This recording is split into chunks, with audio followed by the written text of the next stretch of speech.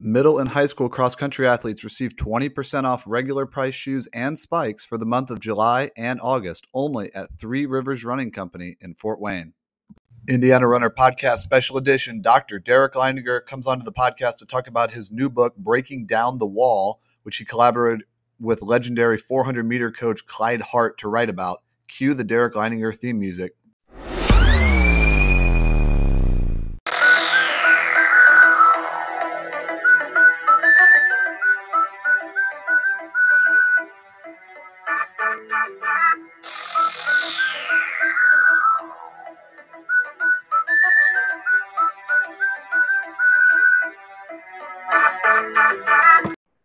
All right. That sound can only mean one thing. We are joined by Derek Leininger. Derek has just finished Breaking Down the Wall, a book about 400-meter training that he did with legendary coach Clyde Hart. Derek wanted to come on and talk about it. When did it just publish today, yesterday? It published on Tuesday morning officially. And this is your second book, or at least the second one that was published. I don't know if you got any manuscripts sitting around, whatever, any screenplays. Correct. But they published two books. Yes, this is the second book. Your first one was Enduring Wisdom, which was you went around and talked to a lot of good coaches and me about what they thought about. And the thesis of that book was a lot of these coaches are older, they're getting ready to retire. Let's get a handle on what they have to say. And I think I'm the only active coach that's in the book that is still coaching high school. You might be. Yeah. I mean, Phil Yoder left a few years ago. Tim Ray retired after last year. Exactly. I have to look to be sure, but you might be right. So these are similar in that they deal with track and field, essentially, running, but they're different in that you've got a really narrow focus on this one. So what inspired you to do this project, this particular topic? Yeah, so like my first book, as you mentioned, was on cross country, and I have a cross country background. But when it came to track, my own background, when I was much more of a mid distance runner. Like I was an 800 runner was my best event in track. I also was able to run pretty good on the 4x4. We had a state qualifying 4x4 team. So that's kind of my background, was more the 4.8 in track, and then also cross country in the fall. But when I started coaching, so when I was still in college, I was coaching at Concordia Lutheran High School in Fort Wayne with Brad Peterson, and Brad introduced me to what this Clyde Hart 400 training. And I was in college. I hadn't heard of Clyde Hart. Obviously I knew like the athletes that he coached, Michael Johnson, Jimmy Warner, the best 400 runners from that era. But I didn't know that Clyde Hart was their coach until I was, about 20 years ago. I was in college, and when I moved on to Snyder, after I was coaching at Concordia, I became the head coach at Snyder, and I did some more research on Clyde Hart. Kind of found some stuff that he had posted online, some clinic notes, that sort of thing. So when I started coaching 400-meter runners in 2008, when we were at Snyder, we adopted a Clyde Hart model for 400-meter training. It really is kind of hard. It was back then. It still is to some degree. It was hard to find like good quality material for 400-meter training because, as you said, it is very specific. It's a lot easier to find books on distance training or to find information on the internet. But when you're looking at like training high school 400-meter runners, we found Clyde Hart stuff that he did with college runners and professional runners, and we just kind of modeled it down to high school, and it worked really well. Our second year, and you remember this, Colin, because you're a Snyder grad. Like we had a lot of years without any success in the 4x4, and we had a couple pretty good relay teams that just couldn't put it together in May and June. So when we had our 2009 team that went down to state and were state runners up, that'd been the first time in over a decade that we had been on the podium in the 4x4. And then the very next year in 2010, we won the state championship in the 4x4. And during this same era, the girls coach at Snyder, co-head coach, and she coached specifically the 400-meter runners. We had sub 4 teams almost every year, and she was doing Clyde Hart. Her name was Ann Tiernan. Ann was doing Clyde Hart stuff with the girls team. We were doing Clyde Hart stuff with the boys team. And it just seemed like we had a run of some really great success. Open 4, 4x4, 4x8s. I mean, we were putting it together. And it was really fun. And it was all based on this Clyde Hart model of training. I ended up, I didn't, I stopped coaching 400 meter runners after 2013. We had some coaching change on staff, and I wanted to focus more on distance runners. And then I left coaching altogether in 2015. But ever since then, I've always had like an interest in those specific events. And then, and you and I have talked about this, Colin, like post COVID, the 400 and 4x4 have been two of the weakest events in track and field, at least in Yeah, Indiana for sure. This year, thankfully, this year was better. We had a lot more success both on the 4 and 4x4. But like you think about the past, like 2001, 2000, or 21 and 22, there was only three total boys teams that broke 320 in the state finals over 2 years. that just seems The best, insane. yeah, and the best girls team during that time was 352. Um, And there's that only was six. wasn't that 352 with like a 52 flat anchor? I don't remember. I don't remember what team that was I actually, think it but was North Central. so then They yeah, so then surrounded they would have had an all-time great with yep, 360s. yeah, which that 60 is good. Like don't get me wrong, but like you think about how few teams broke 320 for boys and how few teams broke 356 for girls. Obviously, this year was better. We had a 316 boys team, a 347 girls team. Well, we finally had several teams back under 320 for the boys. Five girls teams under 356. Your Carmel girls ran 347. Shout outs to the Greyhounds. But it seems like over the past 4 or 5 years, I've observed a shift. A lot more sprint coaches are going like full in Texas Hold'em poker, on the river. Here's the card on this low volume, high intensity. Let's make sure all of our sprinters are being trained for raw speed. And the problem is, and that's okay for the 100, for the 4x1, even to some degree for the 200, although I would argue it's not appropriate for the two. But like, if you're saying we're going all in on a 4x1, then absolutely go for that. But the problem I see is that sprint coaches are not making a differentiation between 100 meters and 400 meters, which I think is absurd. It'd be like you at Carmel saying we train our 4x8 and our 2 mile guys the same way, which obviously I know you don't because you're successful in both. But I think we see sprint coaches saying sprinters are sprinters. Let's just, let's train them all with this raw speed. Let's get, see how fast they can run a flying 10 and all this sort of stuff. And there's value in some of that, but when it comes to 400, that's a really old approach. That's an approach that doesn't work. Research over the past 30 years has really disproven that that's the correct approach to training. And it seems like we're going back a little bit as it pertains to 400 meter training. So So anyway, so I have my yeah, go own ahead. theory to jump in real quick, and I want to know what you think. And obviously, a lot of the questions that I'm going to ask you is stuff I already know, but it's so that we can talk on the podcast for people that don't know each other as well as you and I know each other. Um, why do you think that really low, really low volume, high anaerobic, all explosive approach to training distance runners and or I'm sorry, training sprinters and just training track athletes in general. Why do you think that's become so prevalent? Well, I think a couple of reasons. I think one is it's easier, and if I'm a teenager and I don't know any better, you tell me do the easier thing, I'll do the easier thing. I think two, I think track coaches, not all the time, but in some cases, track coaches are that's their secondary sport. They might be like a football coach who also coaches track, and in those cases, I think those coaches are trying to think of like, how do I get my runners or how do I get my athletes, faster because that's what we need on the football field is guys that can Yeah. close down and make the tackle. And the proper 400 training is not necessarily translating to football speed.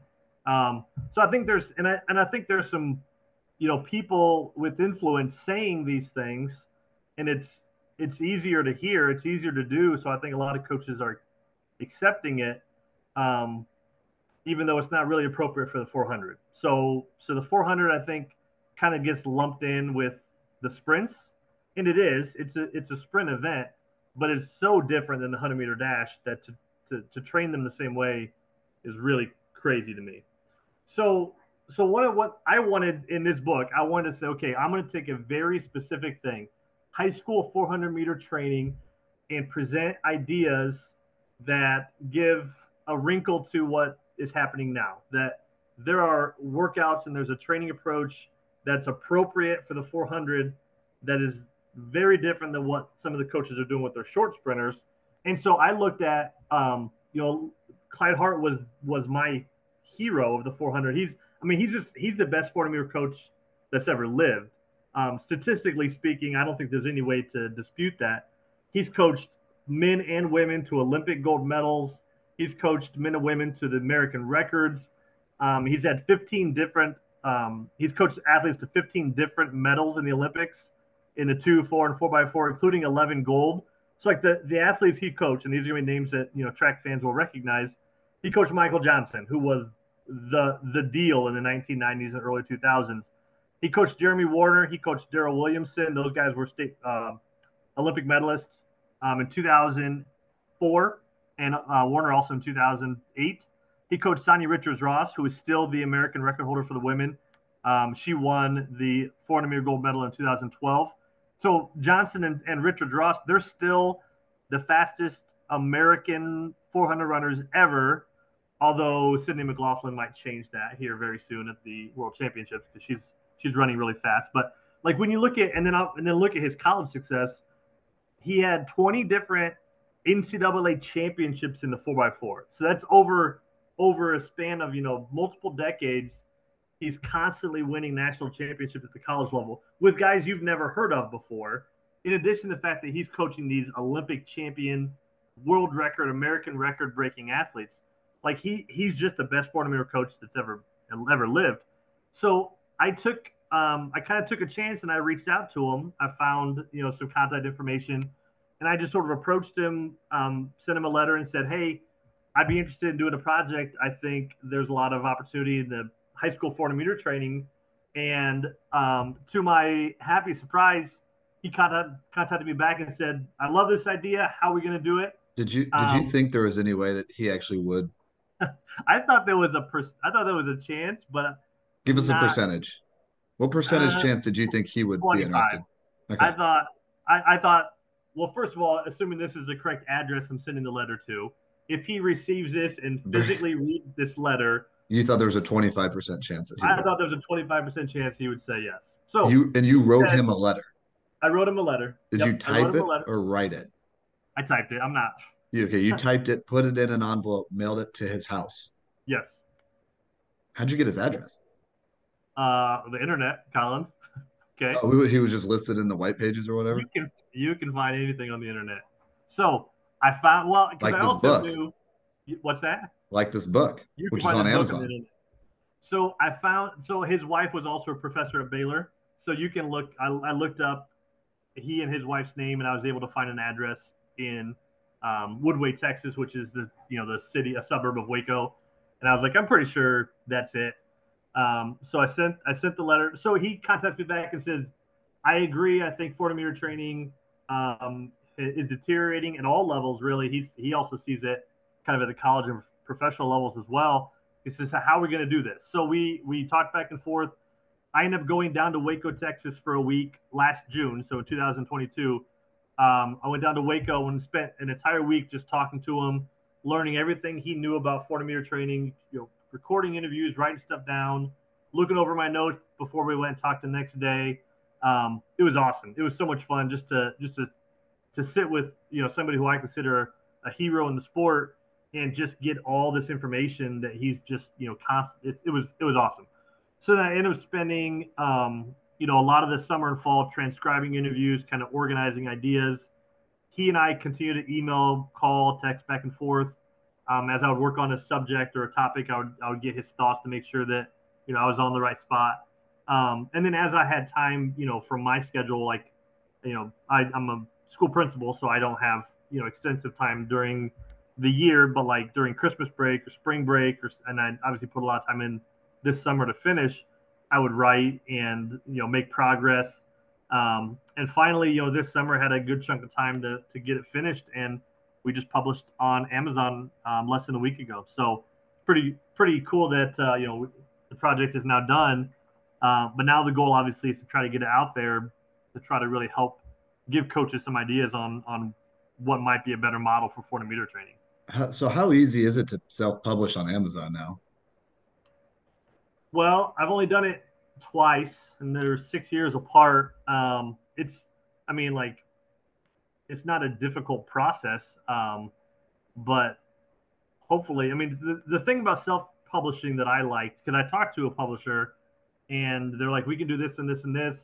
My concern is like I knew exactly the book that I wanted to write, and self-publishing obviously gives you the autonomy to make sure that you can write what you want, and that the publisher doesn't get too many ideas, or take too much potential money from it. Although I don't expect this will I'm not going to retire on this, but I also don't want to get 50 cents a copy for a book that I put a lot of time into either. So Right. um, so self-publishing kind of gives you, at least for me, was important to give me the autonomy to make the book exactly how I wanted it to be.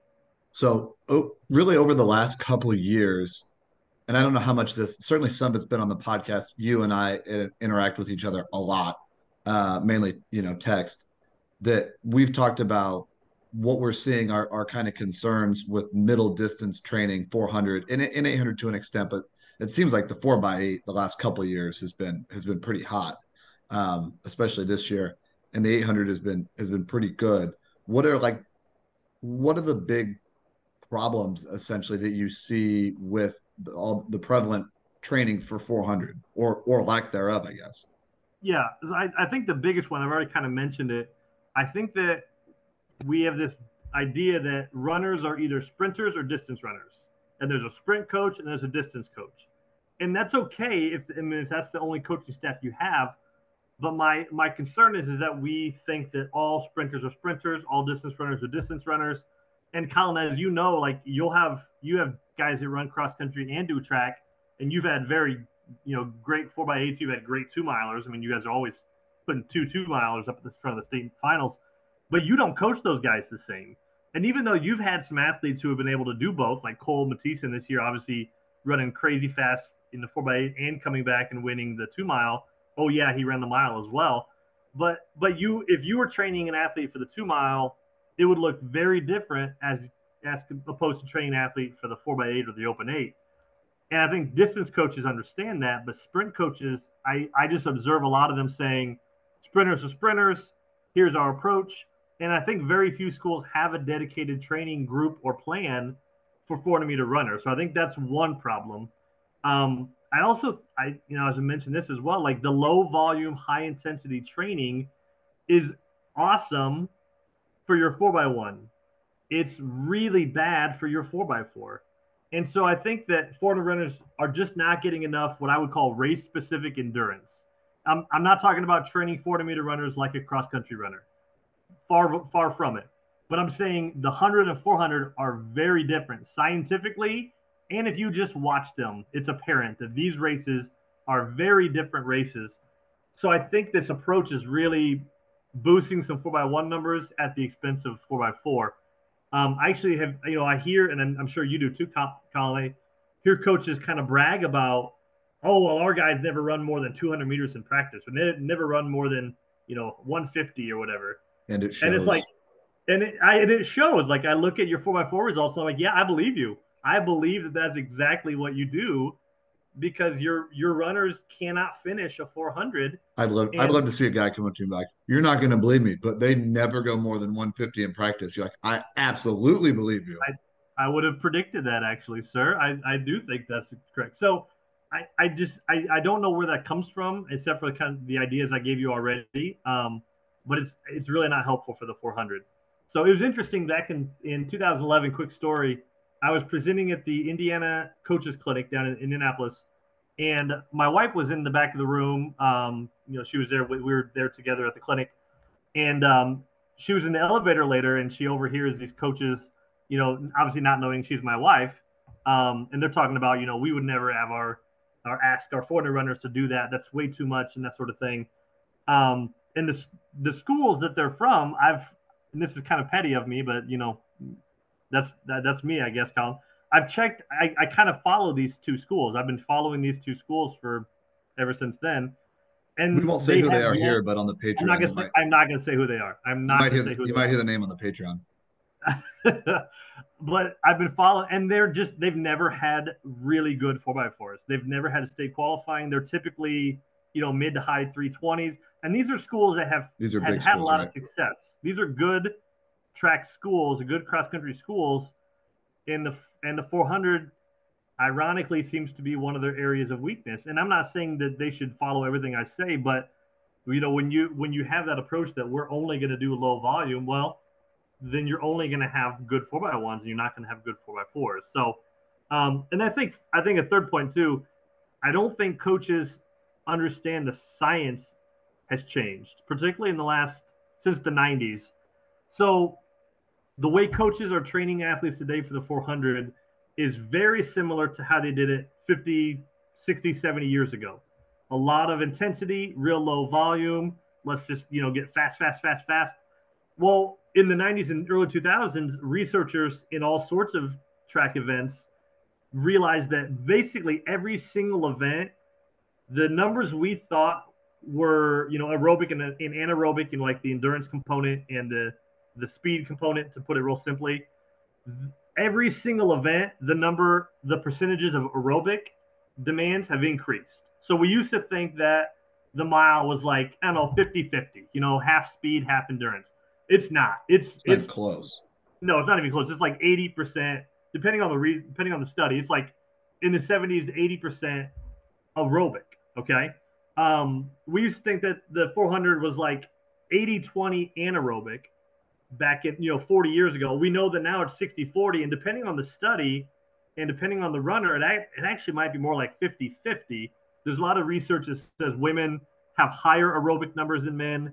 There's research that says that the younger you are, the more aerobic I mean, energy you use for the 400. this is all So, reasonable because the longer it's going to take you to run the 400, the more it's going to be aerobic, right? exactly. So, like coaches that are listening to this, your experience in those years coaching was with the boys, but this is even more applicable to the girls because of the 40-second wall, which we'll get to. Absolutely. Yes, absolutely. The longer you run, so if you're a 60-second run, so a lot of this research around 400-meter performances are with elite athletes. Men running 45 seconds, women running in the low 50s. Like adult, mature, elite athletes. So if they're 60-40, aerobic or anaerobic to aerobic, your athletes are probably more like 50-50. Like half of the energy your athletes need for the 400 is endurance based, oxygen delivery based. Doesn't have like the here's a something I'll throw out, Colin, and some people might take offense to this. The last 50 Oh, no, none meters of the taken. 400, it doesn't matter how fast you are. Your flying 30-meter speed is worthless once you get past 40 seconds.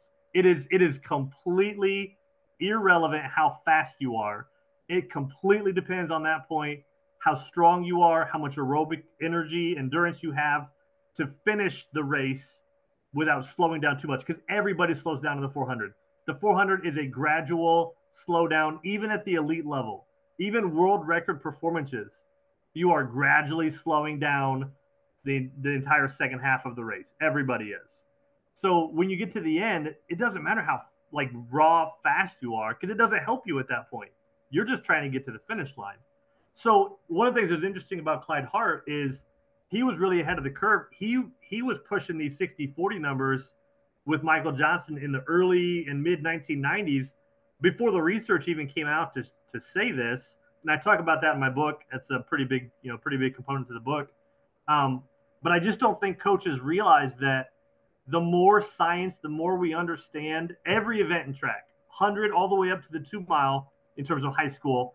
Every event is more dependent on an endurance than we ever thought prior to the 1990s.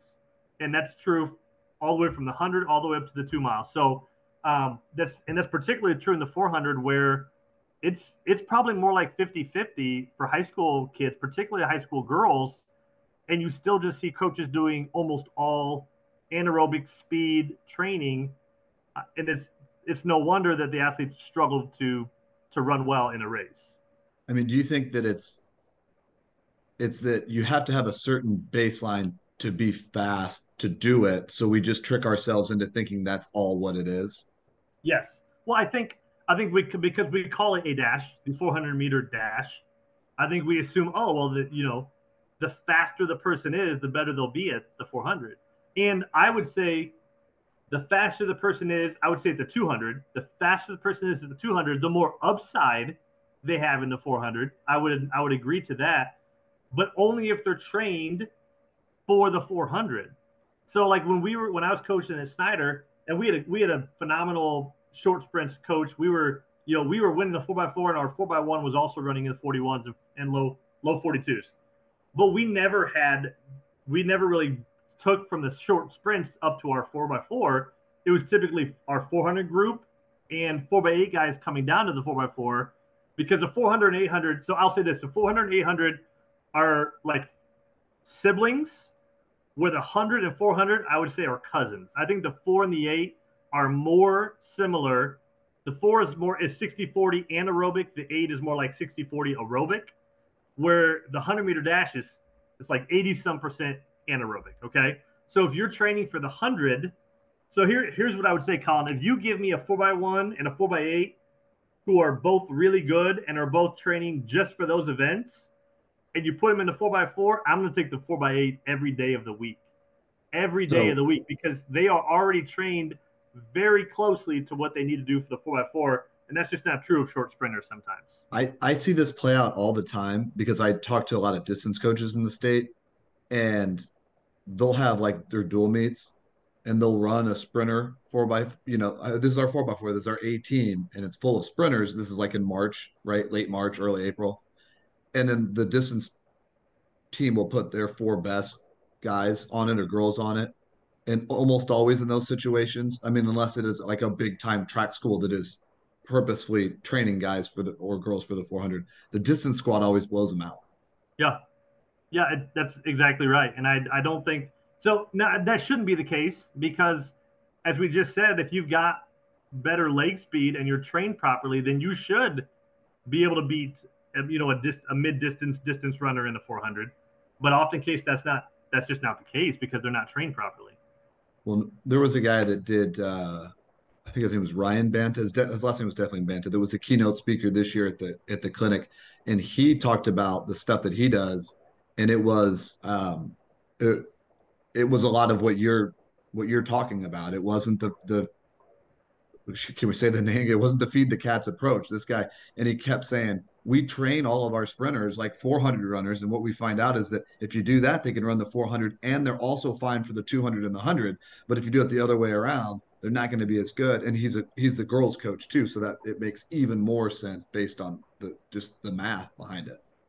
Yeah, I would even go as far as saying I don't typically see great teams that don't have a really good group of 400 runners, because, as you said, 4x runners could be a 2, they could be a 4, they could be a 4x4, they could be a 4x8, they could be a 300 hurdler if they come from a hurdle background. I mean, you just listed half of the running events in track and field are very close to the 400. And if you're not training 400-meter runners properly, you're pretty limited. You're either going to have a good 4x1 and not much above it, or you're going to have a good distance crew and not much below it, whatever the case. But if you've got a really good 400 training group going and a good coach that's working with them, you have utility for a lot of different events. Not to mention how much easier it is to run multiple events if you're training the right way. Exactly.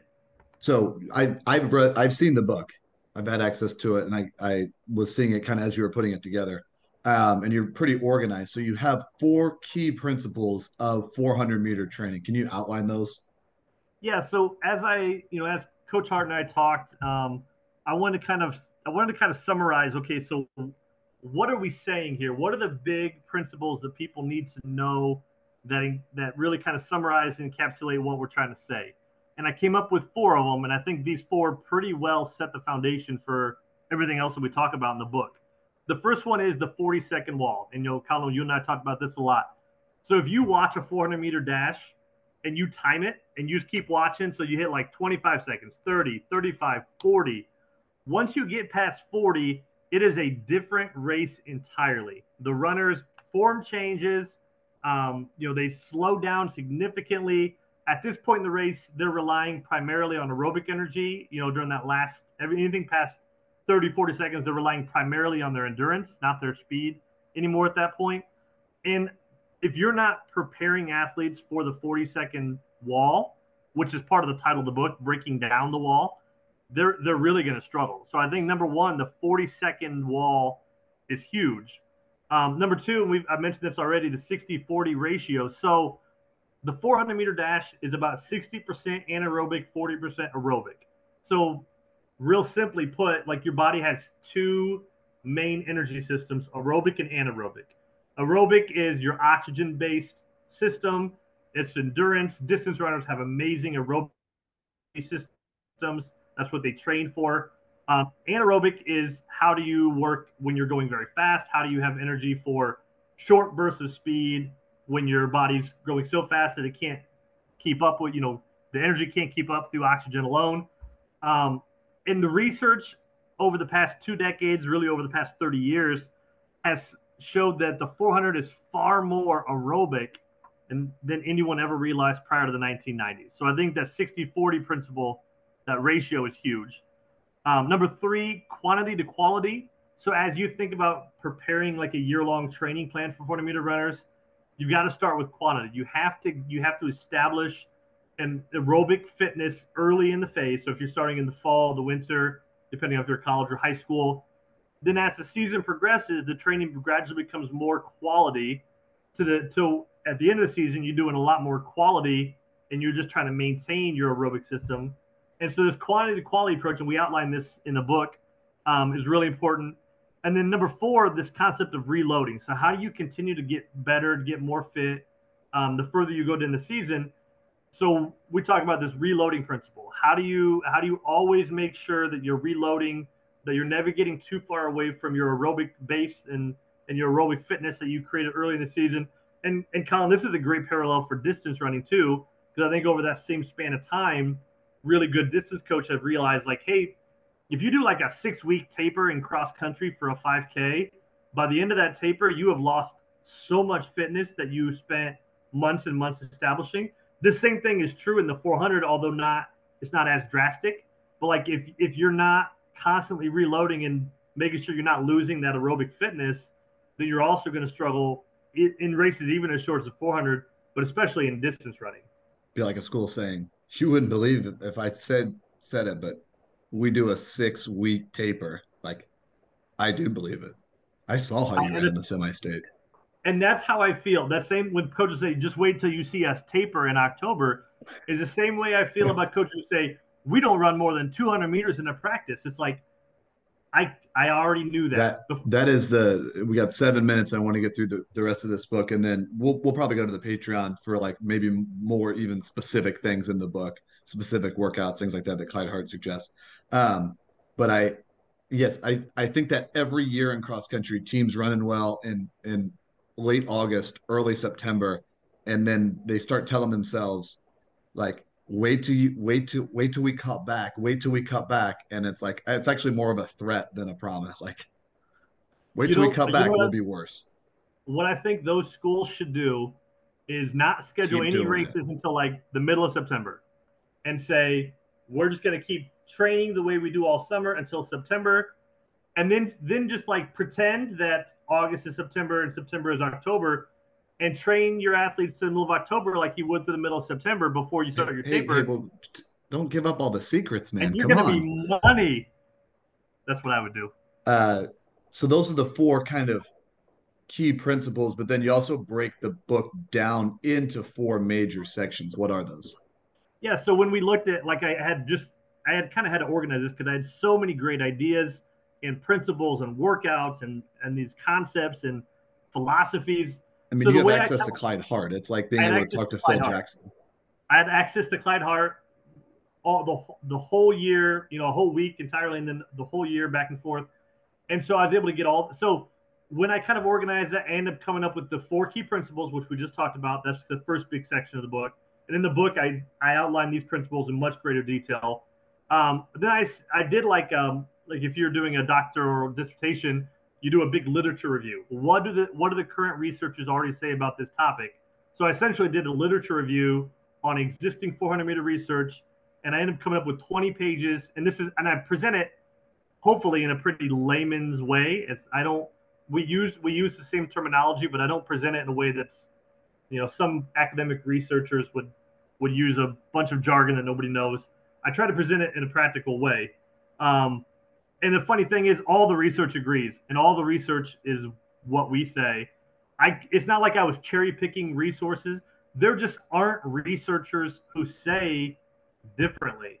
And so then the third major section was just kind of various topics, ideas about training, coaching the 400. And then the last section, which was by far the biggest section, is over 40 pages.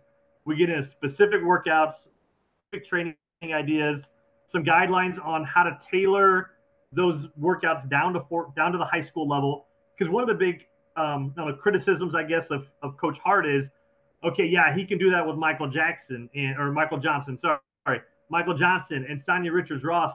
But what do I do with my 15-year-old? It's like the same thing, just scaled down. It's like you don't look at what elite distance runners do and say, well, they do tempo runs and long runs, but I can't do that with my high school kids. Yes, you can, but you're not going to run 20-mile long runs. You're not going to run, 3 by 4 mile at threshold with high school kids, but you could do the same thing at an age appropriate level. So we try to figure out, okay, what does it look like in a high school model? And obviously that's my background is high school coaching. So it's pretty, I don't know if easy is the right word, but it's pretty straightforward and intuitive for me to like back that down and say, here's what high school 400-meter training would look like based on this model. So breaking down the wall, the book is, where can you get it? Amazon? It's on Amazon. Yep, you can get on Amazon. And you're listed as the author. Is Clyde Hart listed as the author? He's listed as collaborator. Yep. Okay. So I did all the writing, but obviously it would be unfair for me to say these are all my ideas. So he's listed as collaborator on the book. Yes. So Breaking Down the Wall by Derek Leininger, collaborated with Clyde Hart, legendary coach. Clyde Hart is like I said, Phil Jackson, Greg Popovich. I was gonna say Bill Belichick, but we're not gonna say that on the podcast. Okay, 2.5 minutes left. What's one big takeaway from the book? Single biggest factor of 400-meter training. So it's written in the title itself, the 40-second wall. And if you listen to the Indiana Runner Paid podcast, or if you buy the book, I'm going to talk about that in more detail. But the 40-second wall is the absolute crux of the thing, and it's scientific. Like there are things happening in the body between 30 seconds and 40 seconds when you're running the 400-meter dash. By the time you get to 40, it is your anaerobic system is done. It cannot keep up with you. Your lactate starts to build up in your body. You can't avoid it. The 40-second wall hits everybody. The people who are not trained for it, they have no prayer to succeed after that. Everybody hits it, but you can prepare for it. You can train for it. Much like the marathon where they talk about this 20-mile wall, nobody's exempt from it, but not everybody hits the wall and falls down. I mean, there are people who train properly to handle that. And so 40 seconds is the absolute deal. Nobody can run a 400-meter race faster than 40 seconds. So everybody from high school freshmen to Olympic gold medalists deals with the 40-second wall. It's how do you train your athletes to properly handle that and everything that comes after it.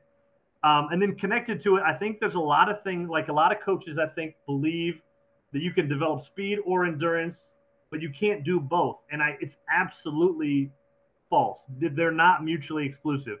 You can make your athletes faster and fitter in the same day. Like you can do a workout that has both things in the same day. And so you don't have to pick, I'm a speed or I'm an endurance.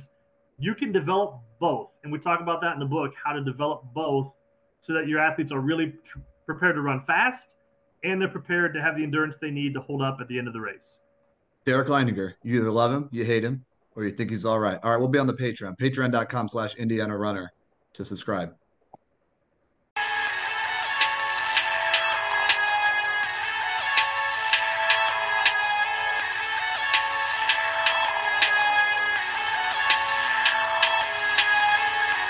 I love my guys.